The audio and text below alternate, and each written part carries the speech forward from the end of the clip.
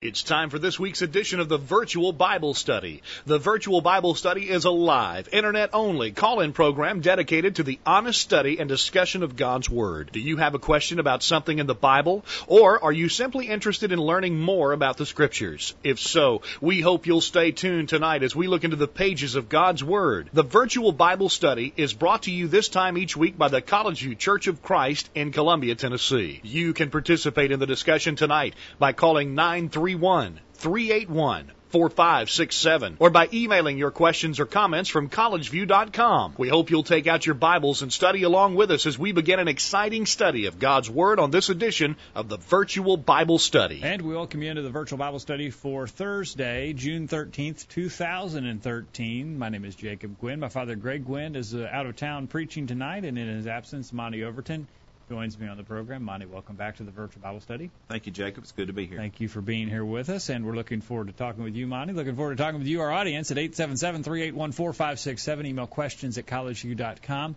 or join in the chat room with other listeners and share your thoughts on the program tonight. We want to hear from you on the Virtual Bible Study. We want to take a minute before we start the program to remind you about our Bible studies in the park. Monty, those will be occurring next week, Monday and Tuesday night. That's right, and we're excited about it. We know there's going to be some good study taking place, and we'll all be edified and uplifted and encouraged by it. That's right. That will take place Monday, June 17th, 2013, and Tuesday, June 18th, 2013, 7 p.m. each evening at Woodland Park in Columbia.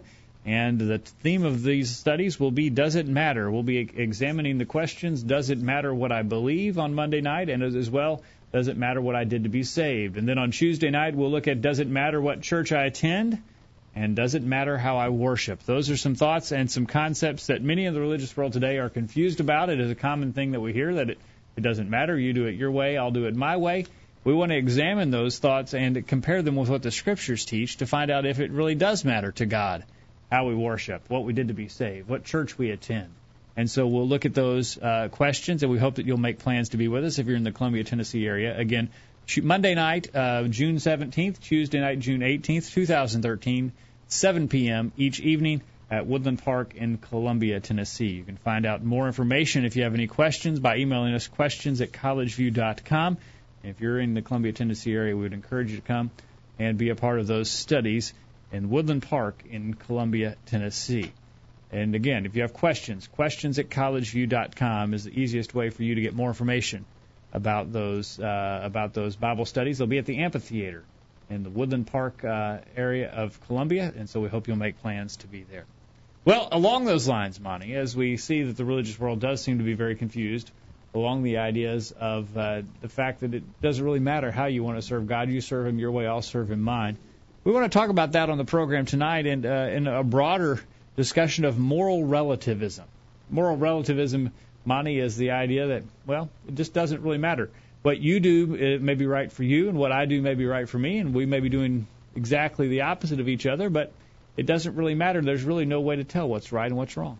You know, when you take that to an extreme, which sometimes you have to do to prove the point, you understand that there's certain things you have to do to be right. Well, maybe my understanding would be that I need to be an axe murderer, and that's what's right for me, and that's what's good for me. Going by their logic, that would be an okay thing for me to be an axe murderer, and an okay thing for you to be a victim, you know. Right. But we can see when we take it out that far that that's not logical at all. It makes no sense whatsoever. All right. Closely related to this idea, Monty, is the idea of religious pluralism, and that's a big word, and it needs a little definition. Wikipedia defines it as the acceptance of all religious paths as equally valid, promoting coexistence. Religious pluralism. And in fact, you may worship God through Allah. I may worship God through Buddha. Jeff's behind the controls tonight, and he may worship some tree. But all of those are valid paths to worshiping God. And we just have to accept everything and everyone, and no one say anything is wrong. Well, that just doesn't make sense to me, because if there is a God, and I truly believe that there is, it's logical that He would dictate some form of worship that would be pleasing to Him and other things that would be abhorrent to Him. Okay. And as we study the Bible, we can see that the God of the Bible has done that. He's directed us in the paths that would be pleasing to Him. He's also told us some things that are an abomination to Him, that is just totally contradicted to his nature and that he's not going to be pleasing with. So that's a sensible thing if there's a God, and then there is, and that's a sensible thing for him to have done.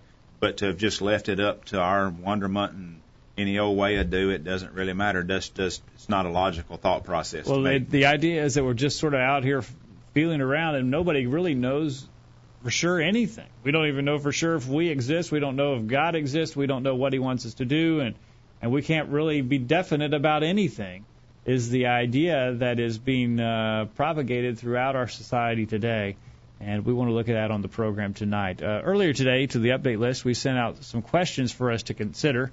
The first question, if you believe that moral relativism is wrong, what scripture would you use, or scriptures would you use to prove that moral relativism is in fact wrong?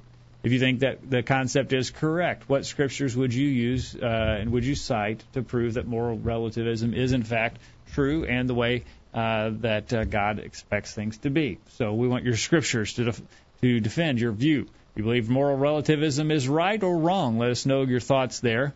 And number two, how has moral relativism, or how is it displayed in our culture today?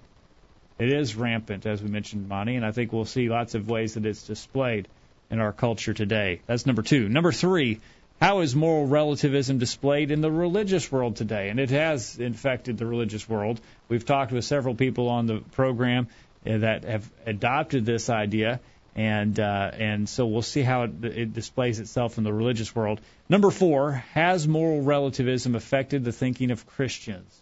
And if so, how? I don't have to ask you the how now, though, Monty, but just in general, do you think it's affected Christians? I'm reasonably certain that it has. We'll talk about that at the end of the program.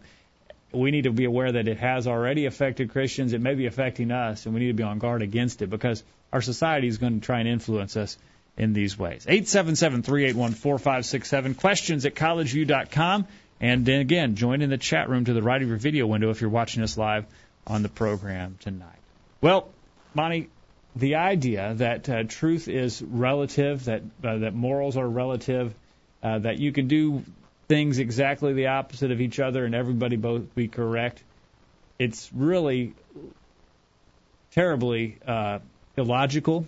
It makes no sense. We wouldn't use that kind of rule or that kind of logic in a math class, for instance. You may have tried when you were younger, Monty, to prove to your teacher that 2 + 2 wasn't 4, but there was only one answer to that problem on that test, and you had to get the right answer.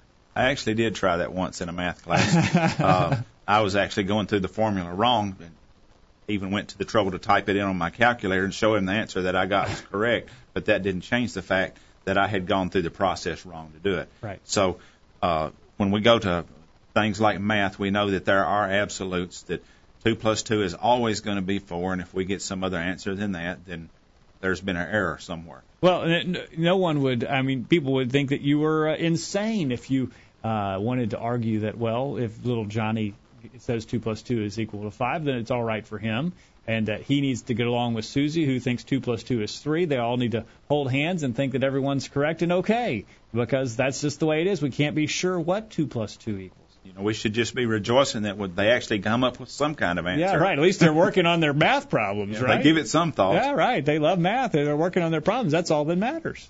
And they were sincere. They were really trying to get the right answer. They were sure that was the right answer. Right, that's right. We wouldn't do that in math class. Mm-hmm. We wouldn't do it in a lot of other things either. We wouldn't do that well, Monty, when you asked your kids to clean the room and you came and checked on them and asked them if their room was clean, you expected an answer, and there was only a right or wrong answer there. It was either clean or it wasn't. That's right. They didn't. There wasn't some kind of fuzzy thing, or we can't tell if it's clean or not. Well, and there would be times when you asked your children a question like that. Well, yeah, it's pretty clean, and you go in there and it's still relatively messy. And well, what about this? And what about that? Oh, I didn't know you meant that too. Yeah. So they start trying to play this relativism game. Well, it's better than it was. Yeah. Or it's the way I liked it, or something like that. It didn't work, huh? But that didn't work in those kind of cases either. Right. And there's definite laws of nature that we understand. We understand the law of gravity, for instance. It is what it is, and there's a certain rate of acceleration that you can experience as a result of gravity, and that's a definite. It's not up for discussion. It is what it is. Well, and it's comforting to know that law of gravity is working, right? Because that means that as I sit here in front of this microphone at this desk tonight, you're not going to look up in a minute and see me kind of floating off and heading out through space somewhere, because gravity is going to hold me down. Right. And that's a comforting thing, because I don't really want to be floating one minute and splat into the ground the next. No. I like it here on the ground real well. Okay, all right. Well, we understand absolutes in the area of truth and many other aspects, but when it comes to religion, there seems to be a disconnect. Many people believe that morals are relative, that the instructions God has given us are relative, and you can interpret them one way, I'll interpret them another. We can be doing things that are diametrically opposed to each other, and we can say that both of us are correct if moral relativism and religious pluralism is, in fact, the way that God intends for things to be. Let's look to the Scriptures. In our first question, Manu, we ask, do you believe that moral relativism is right or wrong?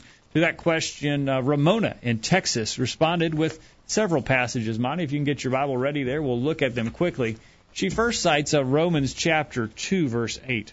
Romans chapter 2, verse 8, Monty. You got that there? I have it in just a second. All right, here. I'll get it here for you if you want. Romans 2, verse 8 says, but unto them that are contentious and do not obey the truth, but obey unrighteousness, there will be certain punishment of indignation and wrath and so on.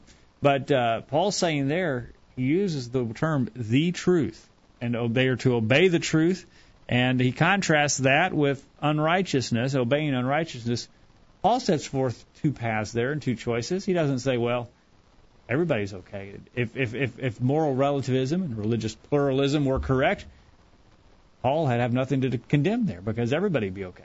And it's interesting. I like this translation that I'm reading here. It says, to those who are self-seeking. The one you read said contentious. Yeah. And I think really when we get down to a lot of this moral relativism, right, that idea of being self-seeking exactly. is what the problem is. It's causing that because they're seeking something to satisfy themselves or some way that something that pleases them or maybe makes things a little simpler or easier for them rather than following the true path that God is talking about, or Paul was talking about here when he says that they don't obey the truth. All right, good. Ramona goes on and she references John 18:37, where Jesus answers to Pilate, for this cause I came into the world, that I should bear witness unto the truth. Everyone that is of the truth heareth my voice. Again, truth singular. What Jesus said there is to be heard and to be obeyed. And this concept of moral relativism tells us that, well, we can't know what Jesus said. In fact, Jesus himself wouldn't have been fitting into the mold here of the moral relativist because Jesus said there was one way, the truth. Well, if Jesus was going to be applying himself to moral relativism, he would say everyone that hears my voice hears a version of the truth. Yes. Or something like that. I mean, yeah. He wouldn't have said what he said. Right. She goes on and references John 8, verse 32, which was on our list as well. And you shall know the truth, and the truth shall make you free. Again, very singular. It seems very restrictive there, Monty. Jesus said the truth. And he didn't say you should know a version of the truth or you should know your own truth. Because a lot of people, this is the truth for me when they start talking about these kinds of things. Yeah. This is the truth as I understand it or something like that. Jesus didn't say that. He said the truth. Well, right. And he says you shall know the truth. People today are telling us, well, you can't really know. Mm-hmm. There's no way to say for sure that, Monty, if you're sacrificing babies, that to know that that's wrong. Yeah, and if you're going to go by moral relativism and really and truly believe that, then sacrificing babies would be okay for me if that's what I felt like the truth was for me. Right. And even though the fact that you didn't like it, okay, Jacob, don't go sacrificing your kids, but I've got a couple of spares, and but it's okay for you to sacrifice your kids and me not to sacrifice mine, and think that you're wrong. And God's going to be happy with both of us. Both of us are okay. That we should just be happy and we should coexist. She goes on and references Ephesians chapter 5, verse 17, which Paul says very clearly, "Wherefore be not unwise, but understanding what the will of the Lord is." How can we understand the will of the Lord if it is some type of vague concept that anything goes? Well, if anything goes, then there's not a will of the Lord. Right. Other than that, he just absolutely don't care what we do. There you go. Titus 1, verse 2, she says, "In hope of eternal life, which God that cannot lie promised before the world began." God was making some definite statements there. And then she references finally 1 John chapter 4, verse 6. 1 John chapter 4, verse 6. "We are of God. He that knoweth God heareth us, and he that is not of God heareth not us. Hereby know we the spirit of truth and the spirit of error." How in the world would you know a spirit of error? According to those who hold to this idea and this concept, there is no such thing as a spirit of error. There couldn't be a spirit of error. Everything is okay. Everything's okay. All right. Very extreme that some of these are going to, but we're going to see as we go on in our discussion tonight that the religious world has been influenced by this. Our culture has been influenced. The religious world has been influenced. And sadly, Christians are being influenced by this concept that, well, you can't really know for sure what God wants you to do. We're going to go to a break, and we'll hopefully get your thoughts during the break. 877-381-4567. Questions at collegeview.com. Don't go anywhere. The virtual Bible study continues right after this. Enjoying the virtual Bible study? Email a friend during this break and tell them to join in on the discussion. There's more exciting Bible study after this commercial. Hi, I'm Jack Coleman, a member of the College View Church of Christ, with a suggestion for you and your family. Why not turn off the TV on Thursday nights and gather the family around the computer for an hour of in-depth Bible study? The virtual Bible study always involves subjects of importance and interest to serious Bible students. So, why not join this Internet Bible study group every Thursday night? Here's some quotes worth pondering. A theory, like the theory of evolution, is only a suggestion that has never been proved. It should never be regarded as fact until it is proved, which, of course, is not possible with the theory of evolution. Bad times have a value. During such circumstances, a good learner can gain great lessons. Man, wish I'd said that. Quit checking your email. The commercials are over and the virtual Bible study is ready to roll. Take it away, guys. We're back on the program tonight, and we're glad that you're listening, and we look forward to hearing from you. 877-381-4567. Questions at collegeview.com as we talk about moral relativism. It is the idea that there's no way to know what is right and what is wrong. Tim is in the chat room, and Tim says moral relativism does not mean that everyone is right. It means people have different interpretations of what is moral, and thus there is no absolute. This is observable in the world. Well, just because people don't interpret morality the same way doesn't mean that everyone is right, and doesn't mean that there's not an absolute. Monty, again, we go back to that math illustration. There were a lot of different answers to that question of 2 plus 2, what it equaled. Just because there were a lot of answers doesn't mean there's not an absolute. There was an absolute. The teacher used that absolute to grade your papers, and anyone who didn't line up with that absolute was wrong. Well, back to the example I used in the math problem that I argued with the teacher about. Right. Actually, that was when I was in the vocational school. I'd survived all the way through high school. Oh, wow. I got to this. They let you out, huh? After a while. And I was sure that I was right. Yeah. The fact that I went through the formula the wrong way, in just one small aspect, didn't change the fact that I was wrong. No. And it wasn't, I was relatively right, or could have been right. I did it wrong. Right. So that there was an absolute correct way to do that math problem. All right. And so I believe the same thing exists with morals. There's an absolute correct way to view morals, and if you can be right and I can be right and Jeffrey can be right and Tim can be right and everybody can be right just according to the way they view things, then there is no wrong, and you couldn't condemn anybody for anything. All right. All right, we have an email from Tim. We had a discussion with Tim, a lengthy discussion with Tim a few months ago on the subject of morality. And here is Tim's email to us tonight. He says, I agree with moral relativism. Genesis chapter 22, verses 1 through 19. And this is the story of Abraham being instructed to offer his son Isaac. He says, in the story of Abraham willing to kill his son for God, he quotes a gentleman or a woman by the name of Carrier. And here's the quote. I see Abraham's action as thoroughly immoral. A moral response in that situation would be to rebuke God, since the very act of asking Abraham to kill his son merely to prove his own faith would in itself entail that God was malevolent and a villain, and God's standing as the supreme creator would not change the fact that his character was thereby reprehensible and thus not worthy of love.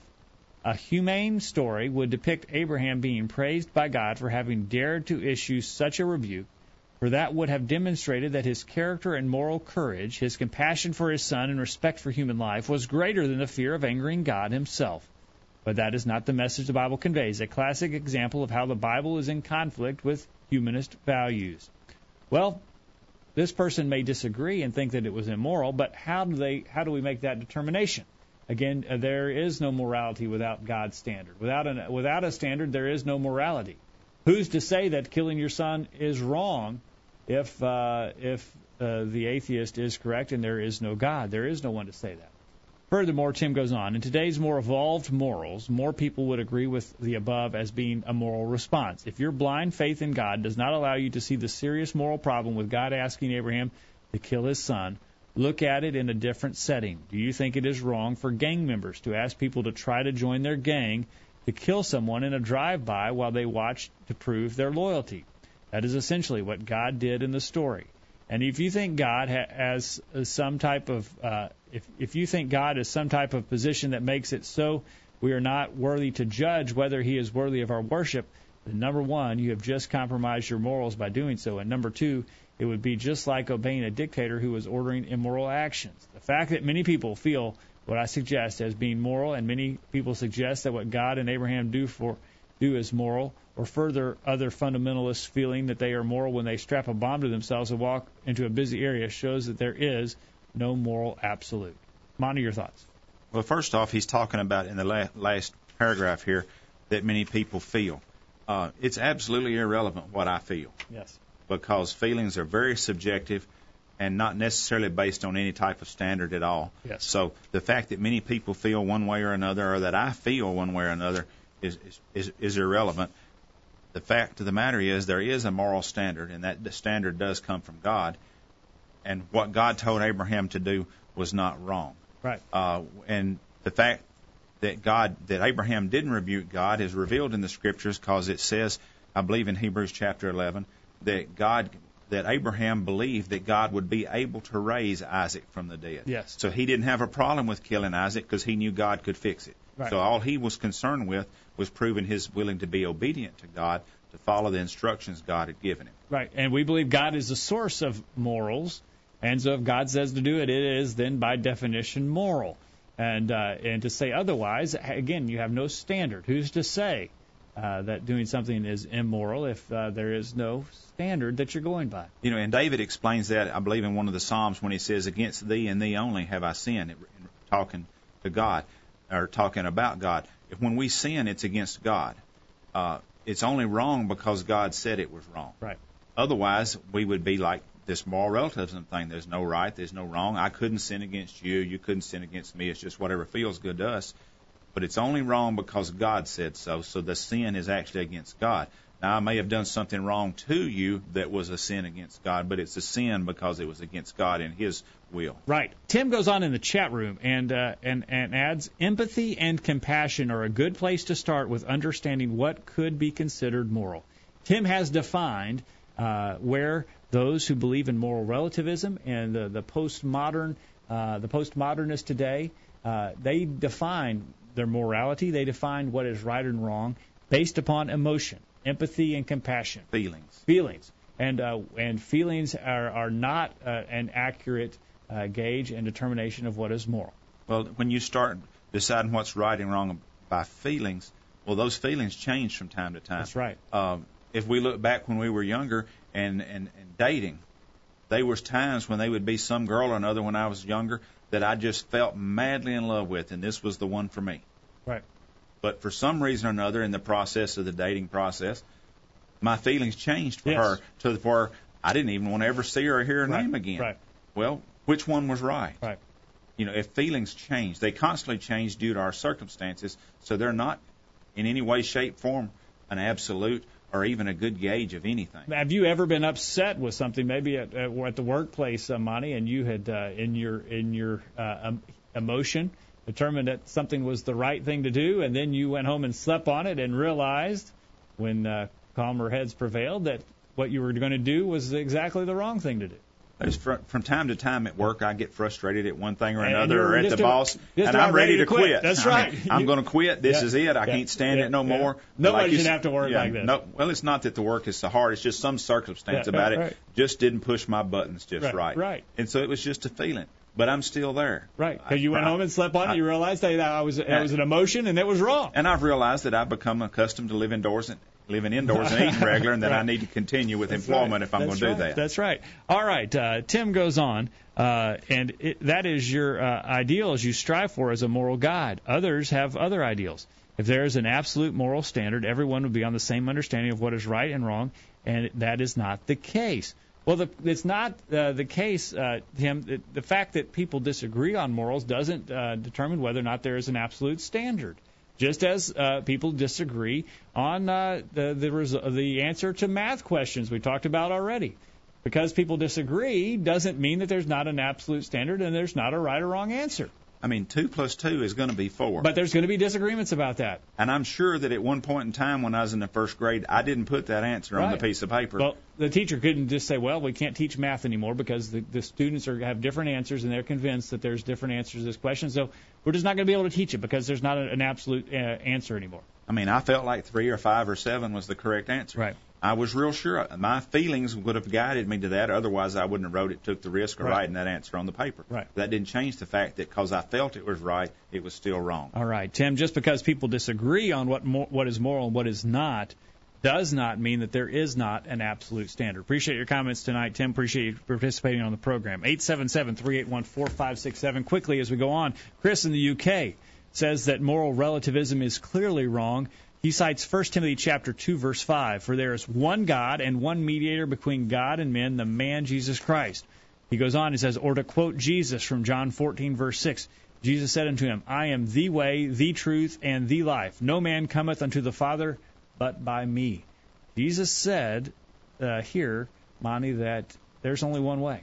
Well, you know, in Luke chapter 13, verses 22 through 33, Jesus is talking, and he says that there's a straight and narrow way, not a broad, anything goes way, but there's one well-defined, narrow way to go to heaven. Right. And if we get off of that, if we're doing something else, then we're not on that narrow way. And in John chapter 15, verse 6, it says if we don't abide in Jesus, if we don't stay in that way, that we're going to be cast out. Jesus, it seems to me, was fairly certain that there was a moral absolute there, and it had to be done a certain way if we was going to be acceptable to him. Right. 877-381-4567, questions at collegeview.com. Appreciate the comments tonight. Looking forward to yours as well. Let's see here. We've got a response from Chris in Atlanta. Chris in Atlanta says, Scripture is clear that there are absolutes in what is right and wrong. It starts with Genesis chapter 2, verses 16 and 17. God did not say, you shall not eat from the tree of knowledge of good and evil, or you will surely die, unless, of course, you're really hungry and there are other extenuating circumstances. He commanded they should not eat of it, period, end of discussion. God used a very absolute truth, absolute morality there in Genesis chapter 2, according to Chris. Chris goes on. We also see in Matthew 7, verses 21 through 23, we must keep his commandments if we're to enter into heaven. 2 Peter chapter 1, verses 19 through 21 states that prophecy of Scripture is not up to one's own private interpretation. Lastly, one of my favorite verses in the Bible, Ecclesiastes chapter 12, verses 13 and 14. If we don't have absolutes, then how could we ever be confident in our salvation? Monty? Well, you know, when you think about what he mentioned in Genesis chapter 2, the devil tried to use this moral relativism thing with Eve, or he did use it with Eve, because when he asked her, she said in verse 2 of chapter 3, said, we may eat the fruit of the trees of the garden, but the tree which is in the midst of the garden, God has said, you should not eat it or touch it, lest you die. And the serpent said to the woman, you'll not surely die, for God knows that in the day you eat of it, your eyes will be opened, and you'll be like God, knowing good and evil. So, and then it says Eve in verse 6 started rationalizing, well, it looks like it's a good-looking fruit. It'll be good for food. Yep. But the thing is, the serpent saying, oh, God didn't really mean that. I mean, God just done that so you wouldn't be as smart as him. Right. Basically what he was trying to insinuate there, and basically saying that it's not really going to be wrong if you do that. It's okay. Well, God had given clear instructions. Don't eat, don't even touch that tree. Right. So there was an absolute there. The devil tried to compromise and make it a relative thing, but it didn't work out so well. All right. Let us know your thoughts quickly. We need to go to the bottom of the hour break. Again, Chris referenced Ecclesiastes 12, 13, and 14. Let us hear the conclusion of the whole matter. Fear God and keep his commandments, for this is the whole duty of man. For God shall bring every work into judgment with every secret thing, whether it be good or bad, whether it be good or whether it be evil. How do I fear God and keep his commandments if there really is no definite commandment? There's no standard to go by. And how's he going to bring good things into judgment or evil things? There is no such thing. Because if people are saying that good and evil are relative terms, well, there's not really anything that's good or really anything that's evil. It's just how we choose to look at it. All right, and Anthony contributes to the program tonight from Florida, where he sends in Acts chapter 4, verse 12. to show this is a false notion. Neither is there salvation in any other. There's none other name under heaven given among men whereby we must be saved. That name being Christ Jesus. Monty, that seemed pretty absolute. That seems absolute to me. John 14, verse 16. I think we've covered that one already. John 14, verse 16 says, "I will pray the Father, and He shall give you another Comforter, that He may abide with you forever." There was an idea here of some absolute truth being given to God by the Holy Spirit. You know, and then as we go through there, it talks about the Spirit of truth, and He was going to reveal the words of Jesus, which came from God. So this is a definite line of absolute there, rather than just a generality. That's right. And then Anthony also references the straight and narrow way in his response. So thank you, Anthony, for those tonight. And Tim in the chat room disagrees with our analogy here of the math questions. Just because there's different answers on a test doesn't mean that there is no absolute. He says that's a cute, that does not relate, cute story, but we're talking about something that is affected by culture, upbringing, mental capacity, social norms, education, etc. All these have an effect on developing morals. Math, he says, does not have these things affecting it. Well, we would disagree, Tim. We don't believe that culture, upbringing, mental capacity, social norms, etc. Determine morality. We believe God determined it with an absolute standard, and that is the standard that we're to follow. Again, just because people disagree does not mean that there is not a standard. We're going to take a break. We'll get some your thoughts during the break, hopefully, via email, questions@collegeview.com. Keep them coming in the chat room, and we'll look forward to hearing from you on the other side. Don't go anywhere. The virtual Bible study continues right after this. Don't touch that mouse. The virtual Bible study will be back right after this. This is Greg Gwynn with this week's Bullet Point. What parent is there that has not been amused to watch their toddlers try to imitate the things that they've seen? Little girls want to cook like mom, and boys would love to work on the car like dad. It's fun to watch. There's a frightening side to this, too. Our kids continue to imitate us even when they get older. No longer is it little Susie trying to wear mom's shoes or Johnny awkwardly wielding dad's hammer. It soon becomes an adolescent who follows all the examples, both good and bad, that have been evidenced by the parents. Dad, do you have a bad temper? Do you speak harshly and in an unkind manner to your wife? Do you lie, cheat, curse? Mom, do you resent your duties as a wife and mother? Do you have trouble being submissive to your husband? Do you get angry without cause? Surely you see our point. No doubt you've thought of all of this many times before. The simple fact is that we are teaching our children mighty lessons by means of the examples we set before them. And there's no area more influenced by these considerations than our children's spiritual development. Many parents have grown to regret their own negligence in serving God when they saw their children begin to imitate their own indifference and apathy. Christian parent, how's your example? That's this week's bullet point. Think about it. My name is Rick Harris, and I love to listen to the virtual Bible study. I hope you'll join me and many others in this weekly Internet Bible study group. Be sure to listen every Thursday night. A streaming Bible study. Why didn't I think of that? Now back to the guys. Back on the program tonight, we remind you this program is brought to you by the College View Church of Christ in Columbia, Tennessee. Find out more about us by visiting our website, thevirtualbiblestudy.com, where you can find archives of all of our past programs, as well as you can find information on podcasting this program and podcasting sermons that have recently been presented at the College View Church of Christ. Find out more about us by visiting our website, thevirtualbiblestudy.com. And we'll remind you as we get toward the end of the program about the Bible studies in the park coming up Monday and Tuesday, June 17th and 18th. Again, stay tuned to the end of the program. We'll talk about that some more. Tim is in the chat room again, Monty, and he wants us to present our proof. The very fact that Tim is arguing that our view of morality is not correct shows that he believes in an absolute standard of morality. Otherwise, Tim has no ground to stand on and no mud to throw when he says that our view is wrong, because he says there's no standard, so our view is right. Just as right as his. Right. So where we're back to anything goes. That's right. So it seems quite ironic to me, Tim. Maybe you can tell me why it is not ironic that you want to argue that our view of morality is incorrect. You obviously believe there is a standard of morality. We believe that as well, and we believe that standard is determined by God, not by some empathy or compassion or emotion that one may have. Well, he mentioned in one of the things that determines it is mental capacity.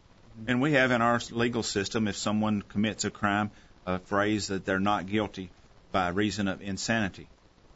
We don't let them go because they were don't have the mental capacity to understand right and wrong. We put them someplace where they'll be safe. Just because they didn't understand just because they didn't what understand. they did was right. And quite often you hear the phrase that ignorance of the law is no excuse. Right. I didn't know the speed limit was 30 when I was driving 65 when I came off the interstate. When the state trooper really doesn't care, I may have genuinely not known. Right. But he's still going to write me a ticket because there is a standard there that has to be adhered to. Onesiphorus in the chat room says, may have already been stated, but if someone believes there are no absolutes, isn't that an absolute statement in and of itself? I would think it is. Yeah. And again, it seems ironic that those who disagree with the fact that there is an absolute standard would make such a statement and would argue with us because they have, again, conceded the fact when they say there is no absolute.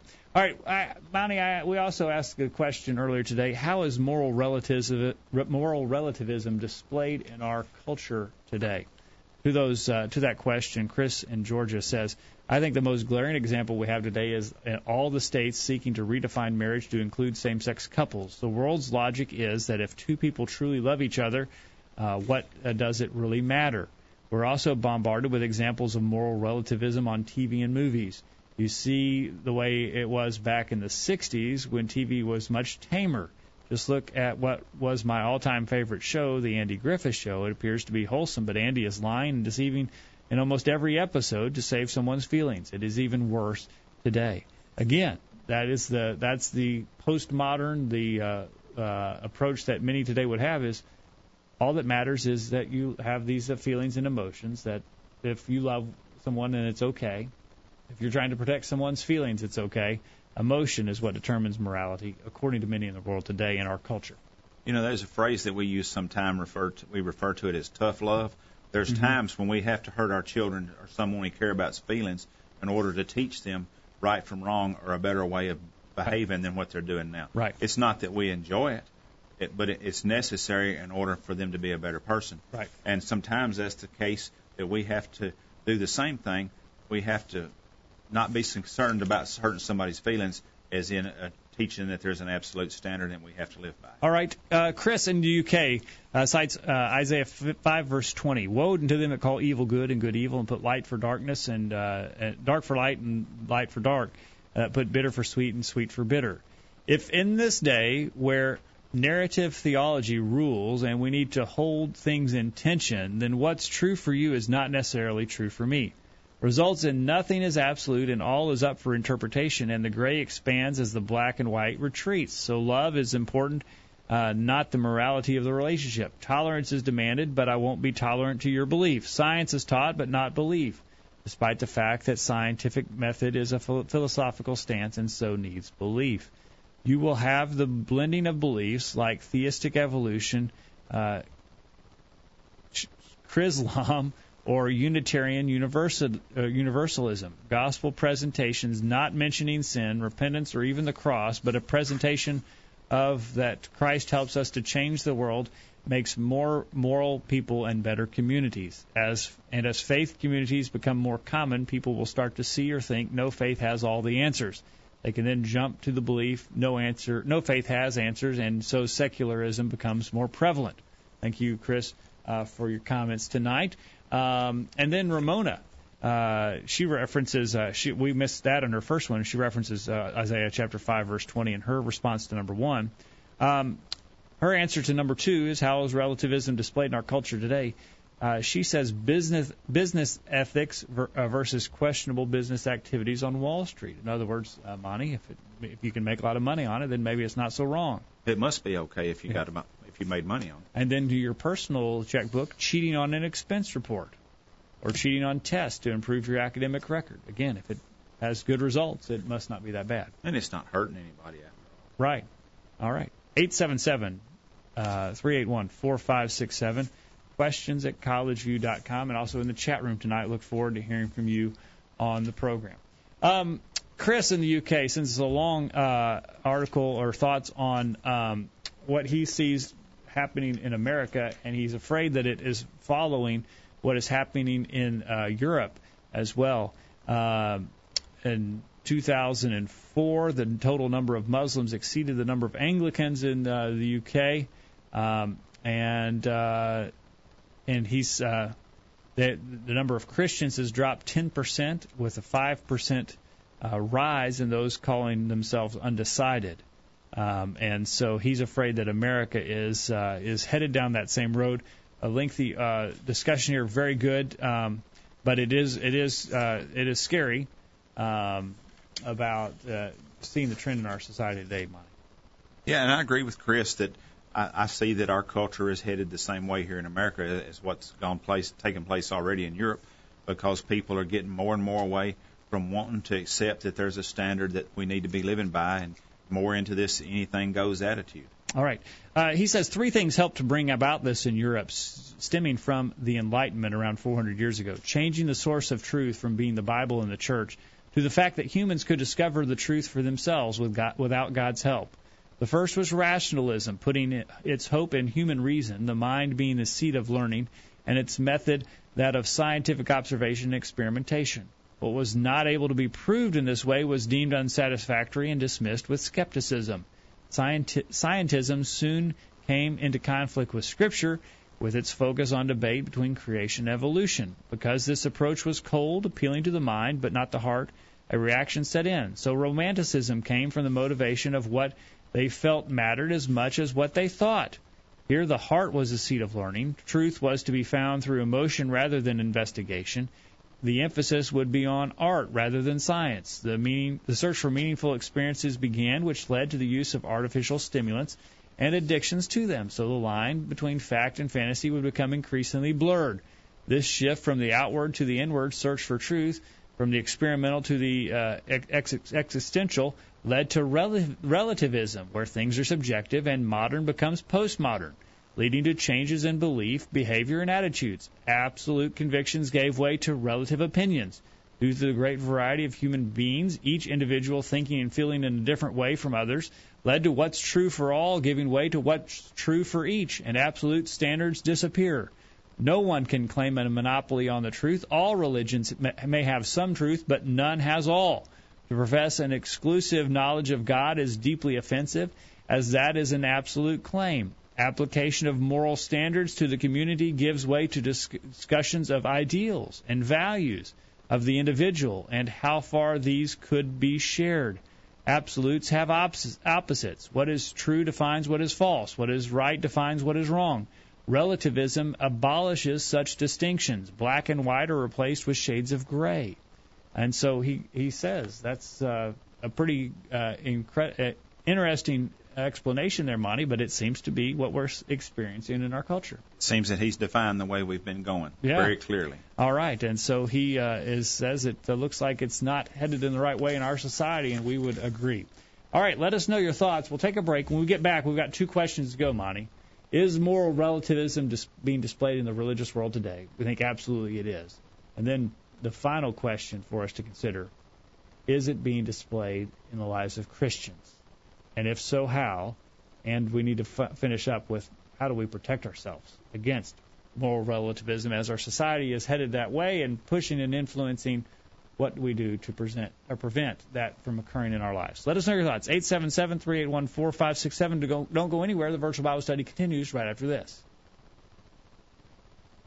You won't want to miss what we talk about next. The discussion continues right after these important messages.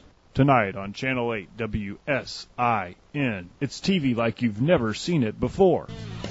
Starting at 8, it's TV's funniest new comedy, Fornication in the City, and Marie has been misbehaving again. Guess what? I just cheated on my husband. He doesn't even know about it.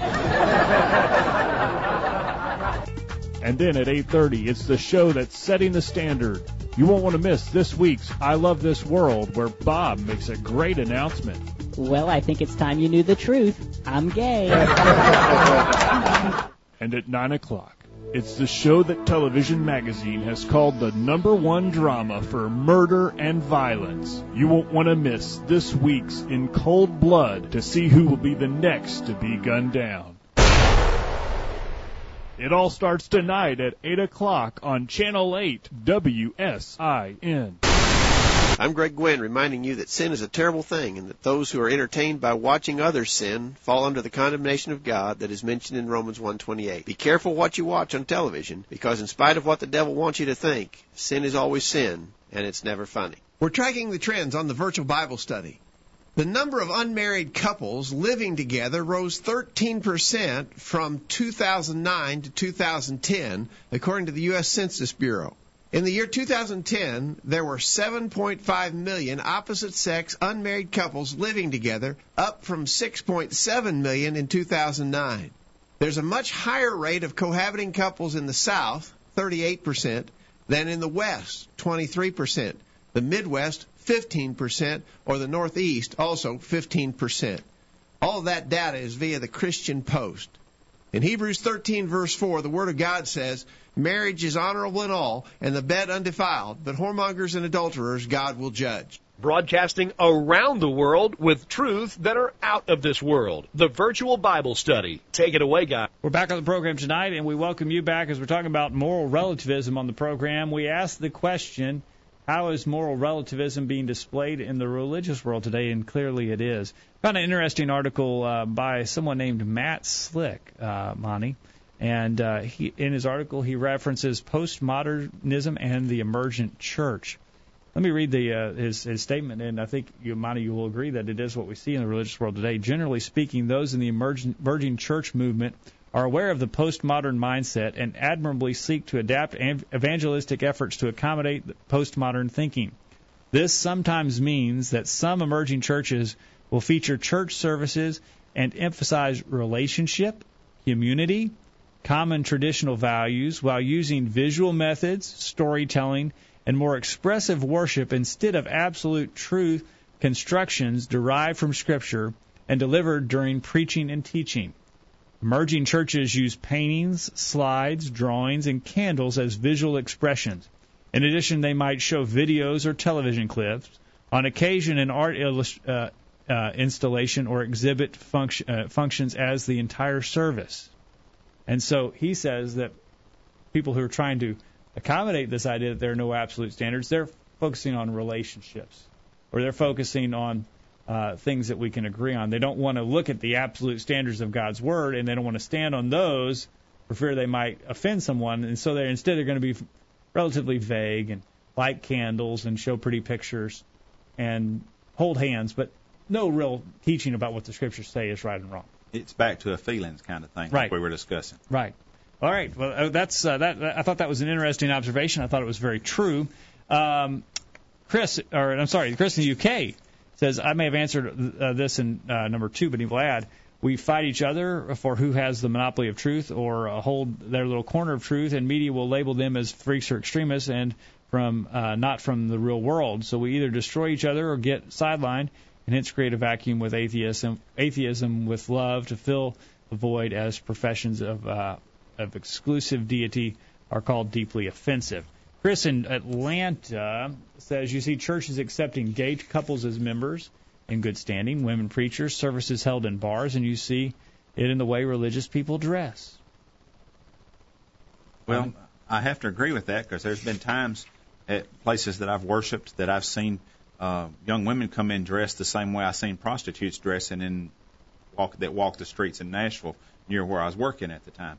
So, we can see that rather than having a strict standard of what we understood to be the proper way for a Christian person to dress, it's been affected by this relativist term. Well, I'm not showing as much as they did, or rather than here's the standard and we're going to adhere to that, we start comparing ourselves to ourselves, as the Bible talks about, and that's foolishness. All right.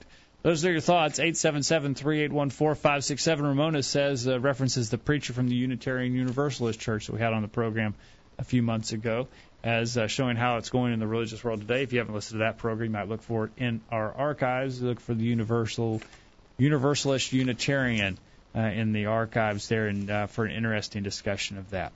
Well, we ask, Bonnie, is moral relativism, is it affecting Christians and the thinking of Christians today? And if so, how? Monty, your thoughts? Well, I believe it is, and one reason is because you hear more people in the church more and more today talking about gray areas. Now, I don't believe that there are any gray areas in the standards as set forth in the Bible. Okay. We may think there are sometimes because we haven't adequately and properly studied and come to the conclusion based on the facts and the standards set forth in the Bible, so it seems a little ambiguous or gray to us. But I've heard people say that before, people that I had thought before that were strong, faithful Christians, right. And after teaching a class and then pointing out what I understood and backed up with Scripture to be the way things should be, and then they come up after class, well, I just believe that's a gray area, and I'm glad that you can see things as clearly black and white, but I just think there's more gray areas than what you do. Well, I don't think there are any gray areas. That we have a clear standard. Now, sometimes we have to do a good bit of studying to determine and understand what the standard is, but it's still a clear standard. But there's a lot of people in the church today, people that are supposed to be sound Christians, that want to get back to gray areas. And, well, that's a gray area, so you do what you think's right in that situation, and I can do this other thing over here, but we'll both be okay. Right. It is often an unwillingness to take a stand and a willingness to compromise. They don't want to, when the Bible's clear that something's wrong, they don't want to stand up and teach that because they're afraid they'll hurt somebody's feelings. Right. Well, we can't be concerned. Whose feelings? I'd rather hurt your feelings than God's. I'm sorry, Jacob, but that's the way it is. We need to be concerned with how God feels on the subject, and really nobody else's feelings really matter. All right, Chris in the UK references people being afraid to stand up for what they believe, and he thinks that's in a way that people are being affected. Monty, I think that our culture can intimidate us and cause us to not want to stand up for what we believe because people are under the impression that it doesn't. If you stand up and you're absolute about anything, then you're some type of backwoods hick. Well, and it gets back to what a lot of people with these liberal ideas and these relativism things, when logic fails them, then they want to start name calling. Well, if you believe that something's absolute, you're a backwoods hick. Okay, I'm a backwoods hick, but I still believe it's absolute. Yeah, right. Okay. And Chris in Georgia, he says, yes, it has affected Christians. You hear so many Christians today not take a scriptural stand on issues. Instead, they say, well, the Bible says X, Y, Z, but I feel like it's okay to do this or that. You ever hear Christians saying, well, I feel, this seems to me. And when you take that stand, Monty, you have given up the absolute standard. You've submitted it to emotion and human reason. I was talking to a fellow one time, and I showed him in the Bible where it said something about the topic we was discussing. I don't really remember what the subject was now, but when he seen that he was clearly wrong, if you're going to stay by the standard, then he backed up and says, well, the Spirit leads you one way, and He leads me another. Yeah. And basically what he's saying is, I really don't care what the Bible says. This is the way I like it, and that's what I'm going to do. And so it's a selfish attitude. It's all about me rather than about pleasing God. And if you take that view, Monty, on anything, you have to take it on everything. Yeah. And that's where you throw the barn door open. Yeah. You started down the slippery slope, and we see where it's going in the religious world today. And Christians need to be aware that when they make a statement like that, where it may seem innocent and harmful enough or harmless for this issue, they are opening the door to really, there's no stopping. Yeah. When you start that way, rather than adhering to the standard as we can clearly prove in the Bible what it says about any particular subject, well, the Spirit leads you one way and He leads me another, then it's everything goes. It's not just anything goes, but everything goes, because you don't have a standard anymore. Throw the Bible in the trash and go on and do what you want to do, because that's what they're doing. That's what you've done. Now, Ramona in Texas says, some have come to be very religious, but their moral fiber is weak, and saying sins that have been in the Bible are not wrong. She cites suicide, abortion, and homosexuality. Monty, I just have to wonder, and I've asked the question in the past, how long till people who claim to be members of the Church of Christ are saying that homosexuality is not? Well, it's my understanding that there's places in the country that it says Church of Christ over the door that accept that kind of thing. And so that you get back to, just because it says that over the door don't mean that's what it is. No, but it just shows you how society rubs off on us. Mm-hmm. And Monty, 50 years ago, society in general had a definite feeling about divorce. And it was definitely wrong in many in our mm-hmm. society. And that view has changed, and it has influenced Christians. And now Christians, they're starting to defend divorce, and for reasons that God has not authorized. Yeah. And I think it's just a matter of time till we see people making the same arguments in defense of homosexuality. I don't think it's probably, sadly to say, going to be that long of amount of time. Yeah, right. So we've given up our stand on absolutes, Monty, but the Bible is very clear that absolutes exist. Jude verse 3. Beloved, when I gave all diligence to write unto you of the common salvation, it was needful for me to write unto you and exhort you that you should earnestly contend for the faith which was once delivered unto the saints. What in the world was Jude telling these people to do? Didn't he know that there really isn't any standard? There's nothing to contend for because you view it one way, I'll view it my way, and we're all okay. Well, in John chapter 16, beginning in verse 5, Jesus says that he was going to send the Spirit to the apostles and that the Spirit would guide them to all truth. Yes. So whatever they had when they finished writing the New Testament for us was all truth. They've got it down here for us. All right, if we're doing something different than what they wrote, then we've gotten outside of that all truth. Truth isn't evolving, as Tim would like to say in the email that he sent us, that things, our morality doesn't evolve. Morality is a fixed standard. Right. And we have all truth. We have everything we need to know about morality in the New Testament. Jesus said so. And there's a lot of people that would say, that want to throw out what the apostles said, and I just want to know what Jesus said. Well, Jesus said in John chapter 17, verse 20, that we're to believe by the apostles' word. So we've got the whole New Testament to go by. Right. We can read it, we can understand it, and we'll have all truth and can go by it. And that hasn't changed because we can take and reference back to documents, they're very old documents, and know that we have the same revealed word to us now that was given nearly 2,000 years ago when the apostles wrote it. All right. Along those lines of the truth that was revealed, here are some of that truth. Ephesians chapter 4, verse 4 beginning. Talks about a lot of absolutes. It says there's one body and one spirit, even as you're called in one hope of your calling, one Lord, one faith, one baptism, one God and Father of all, who is above all and through all and in you all. Lots of ones there, Monty. Yeah. A lot of people, they'll ask you when they're trying to ask what religion you are, they'll say, well, what faith are you? Well, the Bible says there's one. That's sort of, if you're going to understand that the Bible says there's one faith, then that's sort of a stupid question. Yes, absolutely. Yeah, that's right. John chapter 2, or 2 John verse 1, chapter 1, verse 9. Whosoever transgresses and abides not in the doctrine of Christ hath not God. He that abideth in the doctrine of Christ, he hath both the Father and the Son. If any come unto you and bring not this doctrine, receive him not into your house, neither bid him Godspeed. For he that biddeth him Godspeed is partaker of his evil deeds. Bonnie, how in the world could John write that? Because there isn't anything to abide in. You see it your way, I see it my way. If that's true, if moral relativism is true, then it'd be impossible to not abide in the Father and the Son, because you just do whatever you want to do. Well, the Bible tells us that God is not the author of confusion. Well, if moral relativism is the case, then God is the author of confusion because he hasn't given us clear understanding of what we need to be doing. But the New Testament clearly says that that's not the case, that there is a fixed standard. All right, and we need to wrap up with what Jesus said. He said in John chapter 17, verse 17, he prayed to God that he would sanctify them through thy truth. Thy word is truth. God's word is truth. God's word is the absolute standard. And by following that standard, we can fulfill Jesus' desire that he states in verse 21 of John chapter 17, that they all may be one as thou, Father, art in me, and I in thee, that they may be one in us, that the world may believe that thou hast sent me. Jesus expected us to be unified on an absolute standard, not just some type of vague feeling that no one can define, but an absolute standard of what's right and wrong, that standard being God's word. He expected us to all believe the same thing. He did, and that should be our goal. Right. And it is an accomplishable goal, Monty. It is doable. If we'll all lay our feelings and our think-sos aside, our pride aside, and just submit ourselves to what Jesus said, we'll be one, and we'll be following an absolute standard. And then we can go to heaven and be with him forever. Absolutely. Well, before we conclude, we need to remind our listeners about the Bible studies in the park coming up this Monday and Tuesday, June 17th and 18th, 2013. Woodland Park at the amphitheater, 7 o'clock each evening.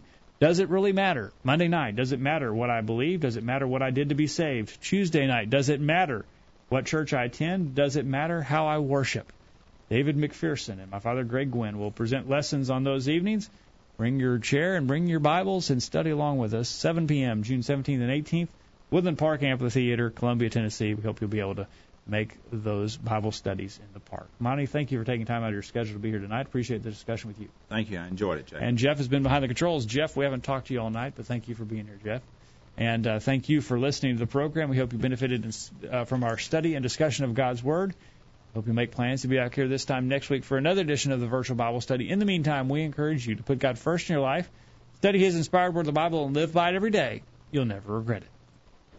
Thanks for listening to the Virtual Bible Study, brought to you by the College View Church of Christ. The College View Church of Christ meets at 1618 Hampshire Pike in Columbia, Tennessee. If you are in the Columbia, Tennessee area, we encourage you to worship with the College View Church of Christ on Sunday mornings at 9:30 and on Sunday evenings at 6 o'clock. The College View Church of Christ also welcomes you to attend their Wednesday night Bible studies at 7 o'clock. If you have any questions about something that was said on tonight's broadcast or would like more information about the College View Church of Christ, please call 931-381-4567. That number again, 931-381-4567. Or for more information on the internet, visit collegeview.com. Be sure to tune into the Virtual Bible Study this time next Thursday for another informative study of God's Word.